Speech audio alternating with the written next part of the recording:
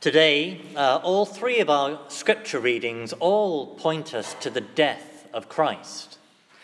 We heard in our first reading a short part of what's called the suffering servant prophecy of Isaiah, about this figure who is seen in the future, who will be a man of sorrows, who will take our trials on himself, who offers his life in atonement, and by his sufferings shall my servant justify many, taking their faults on himself.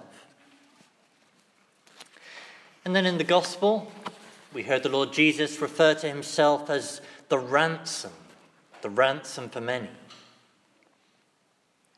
Now that word ransom might seem a bit odd, but if we look at it, it actually tells us a lot about ourselves and about God. The word we use in English, redemption, translates the Latin redemptio, which translates the Greek kopha and the Latin the Greek litron, all of which refers to this Old Testament word that refers to a ransom price, a payment that must be made to buy somebody out of slavery. And what this tells us, what the Lord is choosing to tell us by using this word to refer to himself, is that we are in need of being ransomed. That we are, as the Catechism puts it, we are in captivity. We are in slavery to sin.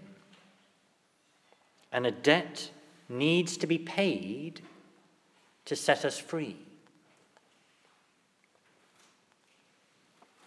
Now, one of the things theologians down the centuries have asked is, if Jesus is paying a debt, well, to whom is he paying it?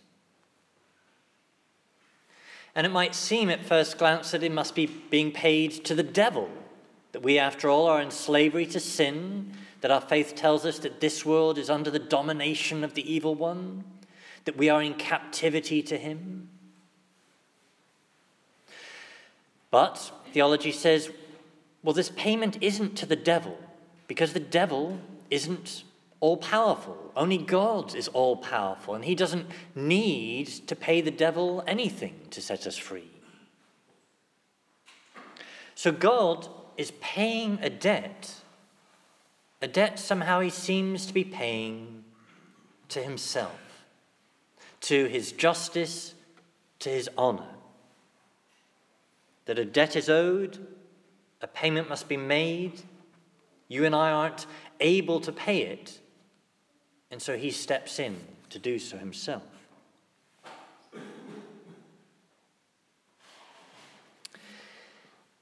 Now, if this debt, if the payment for it involves the death of Christ on the cross, then it must be for something truly colossal. And what it is for is our sins. That we have sinned against an infinite, all-powerful, almighty God.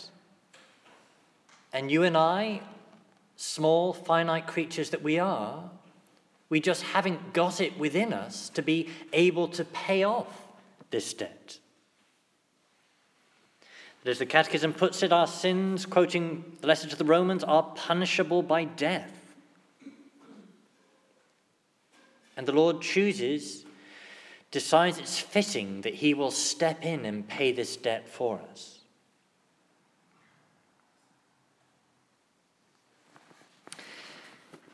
Now, in our modern mentality, a lot of this can be hard for us to understand.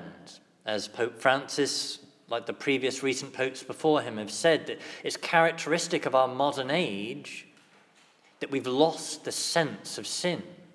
We don't think that we've sinned, that we are sinners. That we live in a world where people think of themselves as independent from you, independent from God. Whereas the reality is that I do depend on him. I belong to him. Everything I have comes from him.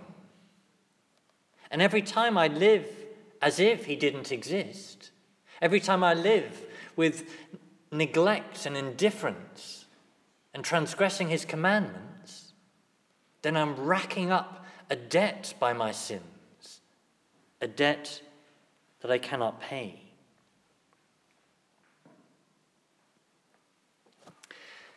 And if you or I were to say, well, that doesn't apply to me, I'm a decent person. I've not committed adultery this week. I've not robbed a bank. Yes, there are sinners, but Jesus must be referring to somebody else. Well, what Jesus says is that he's come for all of us, that this talk of sin concerns all of us. And so if we say otherwise, we're contradicting him.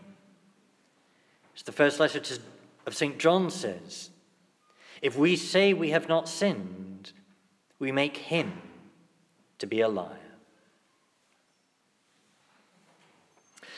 So to conclude, I said this word ransom, it tells us about ourselves and it tells us about God. What it tells us about ourselves is that we are sinners who have racked up a debt that needs to be paid. And what it tells us about the Lord is that he loves us, he cares so much for us, he is so merciful that he has come from heaven to earth to pay this debt for us himself.